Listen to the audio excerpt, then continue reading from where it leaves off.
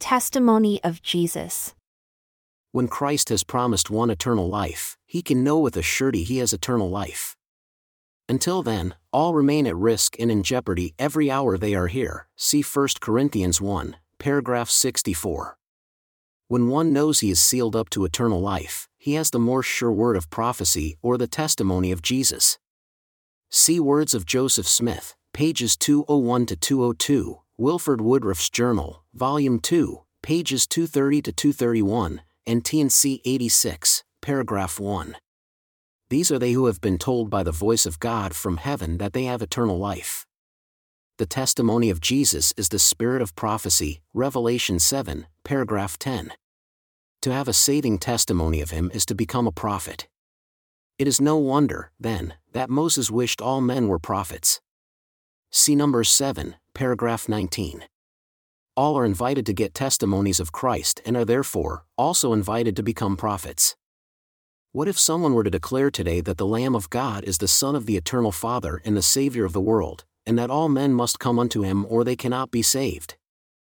1 Nephi 3, paragraph 24. What if they were to declare in sober words that the Lamb of God lives still? That he had appeared to and spoken with the one making the declaration? Would there yet be those who would hear and repent? Would that message be drowned out by the chorus of foolish and vain things being spoken in the name of Jesus Christ by those who, despite having real intent and sincere desire, have not been given power to declare his words? Would such a message only be another bit of entertainment for the bored and curious to give but passing notice? Could the world be given such a message and warned but fail to see what it is they are being offered for one last time before the harvest is to begin? If so, would we notice? Should someone choose to come, they must come according to the words which shall be established by the mouth of the Lamb. And the words of the Lamb shall be made known in the records of thy seed, as well as in the records of the 12 apostles of the Lamb. 1 Nephi 3, paragraph 24. How must they come? The Book of Mormon suggests it must be through the gate of revelation. Moroni 10, paragraph 2. Without revelation you cannot obtain the testimony of Jesus, which is the spirit of prophecy. Revelation 7, paragraph 10. Or, in other words, unless you find prophets who can bear testimony of him, you have not yet found the means for salvation. The whole text of the Book of Mormon comes down to experience after experience, being retold by people who, during their lifetime, had this opening up of the heavens to them, and they came into contact with Jesus Christ and recognized who he is and what his role is. The testimony of Jesus is not something that comes from you, as in, I have this testimony, and let me tell it to you. The testimony of Jesus is something that he gives to you as his confirmation to you that you have part in his kingdom. To receive the testimony of Jesus is to receive from him the promise that he will give you eternal life. The Book of Mormon is filled with accounts of people that had had that experience, and that's, at one point, an expected and normal part of the Christian experience. It became very rare, unexpected, and in fact is denounced by many denominations as something that doesn't happen, can't happen, ought not happen. And if you think that you've come into contact with a divine being, then you've been misled because, well, Jesus is busy. He can't be troubled with your lot. Don't think that you're going to have an encounter with Jesus. However, my view is that Christian salvation is based upon the testimony of Jesus, to you, of your salvation. I also think that it doesn't matter when you live or what the circumstances were. If you are true and faithful to him, you will have that experience. I believe it to be an authentic part of every Christian's life. See also the glossary entry, prophet. Testing the spirits. Not all spiritual experiences can be trusted to have come from God. True spirits do the following: testify of Christ, lead to repentance, are consistent with existing scripture, edify and enlighten the mind, are understandable and do not cause confusion, cause light to grow within, turn one toward Christ, not men, never cause pride, make one a better servant, increase one's love of his fellow man, clothe one with charity for the failings of others, conform to the true whisperings of the Holy Ghost that had been previously received, leave one humble and grateful for God's condescension, make one want to bring others to the light, are grounded in love toward God and all mankind, and lead one to rejoice.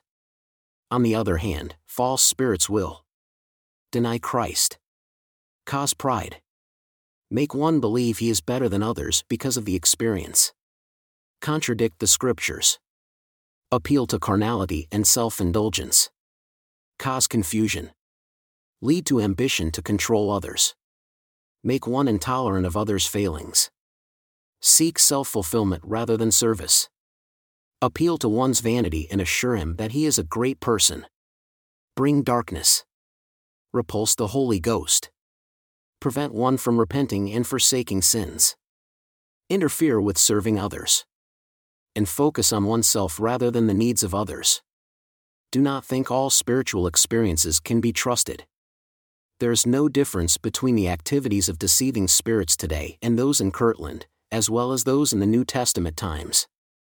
If you follow the Lord, you must still test the spirits and only follow those which point to Christ. 1 John 1, paragraph 18. Even Joseph Smith had to ask God about some of the phenomena going on in Kirtland before he knew which were of God and which were deceiving. There are many unclean spirits who will deceive mankind. Unless one is anchored in what is taught in the scriptures and requires all truth to measure up to that, he or she can be deceived. That is as true now as then. Some people are so thrilled by having any spiritual experience that they accept anything. Lying spirits appeal to one's pride and vanity.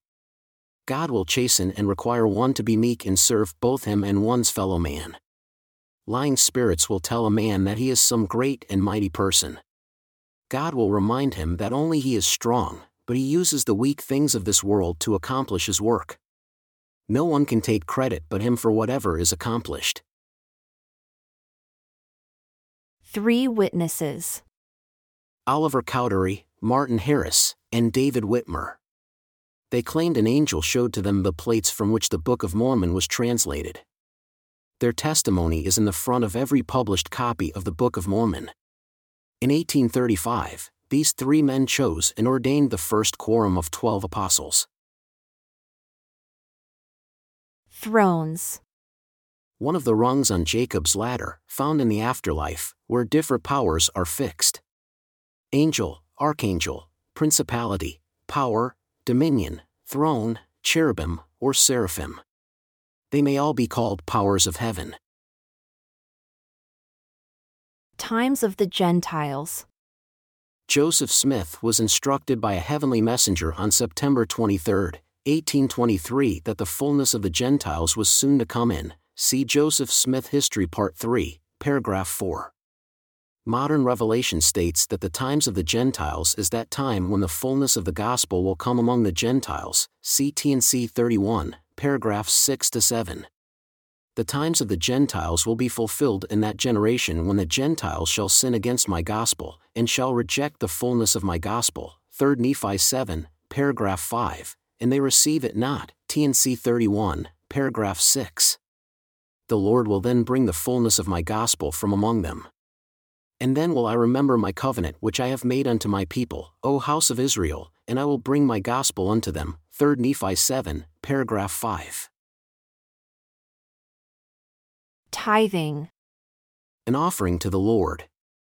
1/10 of one's surplus after all responsibilities and needs have been taken care of.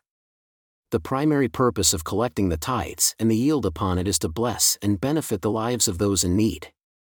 Assist the poor directly, looking for God's guidance in so doing. Have no poor among us. Help provide for those who need housing, food, clothing, healthcare, education, and transportation. Take the money the Lord intended for the poor, and administer it for the poor. See T&C 173, paragraph 1. Transgression. Both sin and transgression are used when describing offending the laws ordained before the foundation of the world. Transgression is used primarily when the offense is done in innocent ignorance. Sin is used primarily when the offense is done deliberately, knowing that an eternal law is being violated. Transgression requires repentance, just as does sin. However, repentance from transgression involves recognition, understanding, and change. Whereas repentance from sin requires sincere soul-searching, confession, and recognition that the deliberate violation of an eternal law is a serious character flaw requiring greater self-control, discipline, and commitment to follow Christ. See also the glossary entry, sin. Translation. And men having this faith, coming up unto this order of God, were translated and taken up into heaven. Genesis 7, paragraph 19. Even the translated will undergo a change akin to death. See 3 Nephi 13, paragraph 3. Those born in the millennium will likewise undergo this same experience. See T&C 50, paragraph 11. Now the doctrine of translation is a power which belongs to this priesthood. There are many things which belong to the powers of the priesthood and the keys thereof, that have been kept hid from before the foundation of the world. They are hid from the wise and prudent to be revealed in the last times. Many have supposed that the doctrine of translation was a doctrine whereby men were taken immediately into the presence of God, and into an eternal fullness, but this is a mistaken idea. Their place of habitation is that of the terrestrial order, and a place prepared for such characters he held and reserved to be ministering angels unto many planets, and who as yet have not entered into so great a fullness as those who are resurrected from the dead. See Hebrews 1, paragraph 49. Others were tortured, not accepting deliverance, that they might obtain a better resurrection. Now it was evident that there was a better resurrection, or else God would not have revealed it unto Paul. Wherein then can it be said a better resurrection? This distinction is made between the doctrine of the actual resurrection and translation. Translation obtains deliverance from the tortures and sufferings of the body, but their existence will prolong as to the labors and toils of the ministry, before they can enter into so great a rest and glory. On the other hand, those who were tortured, not accepting deliverance, received an immediate rest from their labors. See Revelation 5, paragraph 5. And I heard a voice from heaven saying unto me, Write, Blessed are the dead who die in the Lord from henceforth, yea, says the Spirit, that they may rest from their labors. And their works do follow them. They rest from their labors for a long time, and yet their work is held in reserve for them, that they are permitted to do the same work after they receive a resurrection for their bodies. But we shall leave this subject and the subject of the terrestrial bodies for another time, in order to treat upon them more fully. Though Christ rose again the third day, yet he was not spared death by being translated. God does not take any man off the earth through translation unless they have a calling to minister. The city of Enoch did receive a calling to minister to others. People continued to be translated to Enoch's city right up to the flood. Shem remained through the flood but held a promise that he could join Enoch's people, and later God vindicated the promise, and Melchizedek's people were, likewise, able to flee. See Genesis 4, paragraph 23. The period of translation into the city of Enoch ended at Melchizedek except for only one at-a-time events relating to dispensations and assignments requiring further work. Moses, for example, needed to return for the events on the Mount of Transfiguration. So he was taken. Elijah was needed for a last day's return to open a corridor between heaven and earth. So he was taken. These were not comparable to the earlier cities being taken into heaven but were specific assignment-related events, requiring them to be involved with later work within the gambit of the assignment given to them by God. Trust in man. Reliance on man to save. Man's theories, hopes, or vain formulas for finding the path to God. Nephi puts it into two opposing camps. There are only two. There are either inspired teachings, given by revelation and confirmed by the Holy Ghost, or they are man's understanding. The first will save you. The other will curse you. There's no happy marriage of these opposing positions. You cannot have both. This sword cuts both ways and forces you to make a decision. Your eternity will be affected by the decision. So either you find the right way and follow it, or you are relying upon men and will in the end be cursed. See 2 Nephi 12, paragraph 6. See also the glossary entry, maketh flesh his arm. Truth. Knowledge of things as they are and as they were and as they are to come, T&C 93, paragraph 8. You can only know the truth by having it revealed to you from heaven itself. See T&C 69, paragraph 29. We must know the truth. The truth informs us how things are now, today, in our current peril. The truth informs us of how things were, revealing exactly what happened, without mythical or political overlay, with its disappointments and tragedies candidly depicted. The truth informs us of the things to come, even if the prophecies and promises dash our hopes, crush our vanity and expose our foolishness. Without the truth it is impossible to repent. In order to take people captive, all that is required is for people to be content with their ignorance. The greatest threat to salvation does not come from teaching false doctrine but instead comes from ignoring doctrine altogether. Substituting platitudes and truisms for careful, ponderous and solemn investigation of the deep things of God is sufficient to keep people in the chains of captivity. It isn't necessary for the devil to convince you of lies, only for him to make you content in your ignorance or fearful of the search for truth. 12 Apostles. Based upon the New Testament model of Christ's 12 apostles, it was an ecclesiastical body formed in 1835. Members were originally chosen and ordained by the 3 witnesses to the Book of Mormon. This quorum was originally equal to the first presidency, 3 men, the 70 men, and high councils, local bodies of 12 men, all of whom were considered to equally hold the keys over the church. Upon the death of Joseph Smith, his successor, Brigham Young, changed the way the quorums were organized and made this quorum superior to all others. They are currently considered to exclusively hold all the keys in the LDS Church, and the senior, longest-serving member automatically becomes the president of the LDS Church upon the death of his predecessor. Unbelief. As used in the Book of Mormon, it means one does not understand and has not accepted true doctrine. The word unbelief means to accept false doctrine or to have an incomplete and inaccurate understanding of correct doctrine. Unbelief is often used in conjunction with losing truth, forsaking doctrine, and dwindling. The phrase dwindling in unbelief is the Book of Mormon's way to describe moving from a state of belief, with true and complete doctrine, to a state of unbelief, where the truth has been discarded.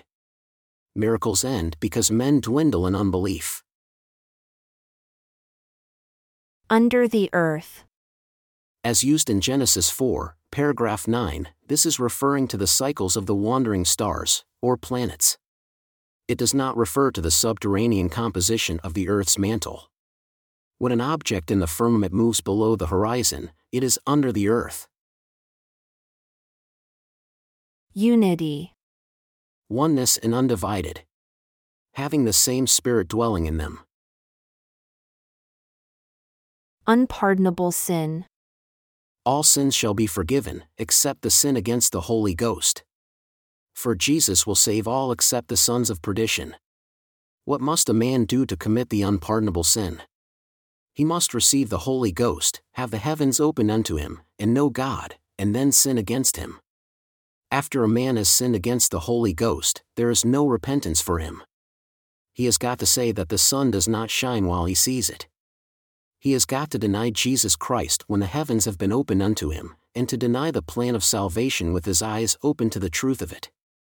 And from that time he begins to be an enemy. A man cannot commit the unpardonable sin after the dissolution of the body.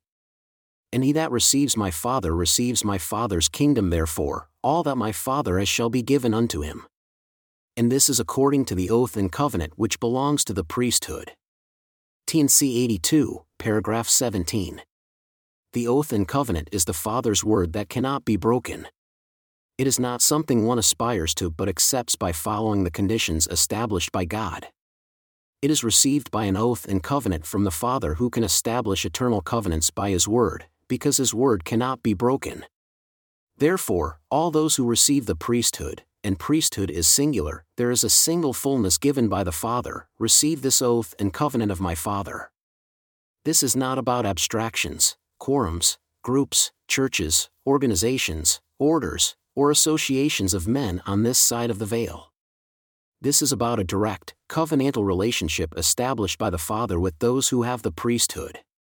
The priesthood is a fullness which He, the Father, cannot break, Because if he were to break this once he has made this covenant, he would cease to be God, neither can it, the fullness, be moved. Once the Father has made this covenant and conferred these rights, earth and hell cannot make it otherwise. But whoever breaks this covenant after he has received it, and altogether turns therefrom, shall not have forgiveness in this world, nor in the world to come. T&C 82, paragraph 17. This powerful curse applies only to the few who reject a covenant established directly by God the Father with them. This is not merely an ordination to church office. If a priest of this kind, after being called his son, were to turn away from the Father, he would be in a state of willful rebellion against God who sustains all creation. Those with this priesthood have been in his presence. This is not at all the same thing as an elder drifting into inactivity and disaffection. Those with this priesthood stand in the light of the noonday sun and deny that light. In these circumstances, it is rebellion against knowledge. See also the glossary entry, son of perdition.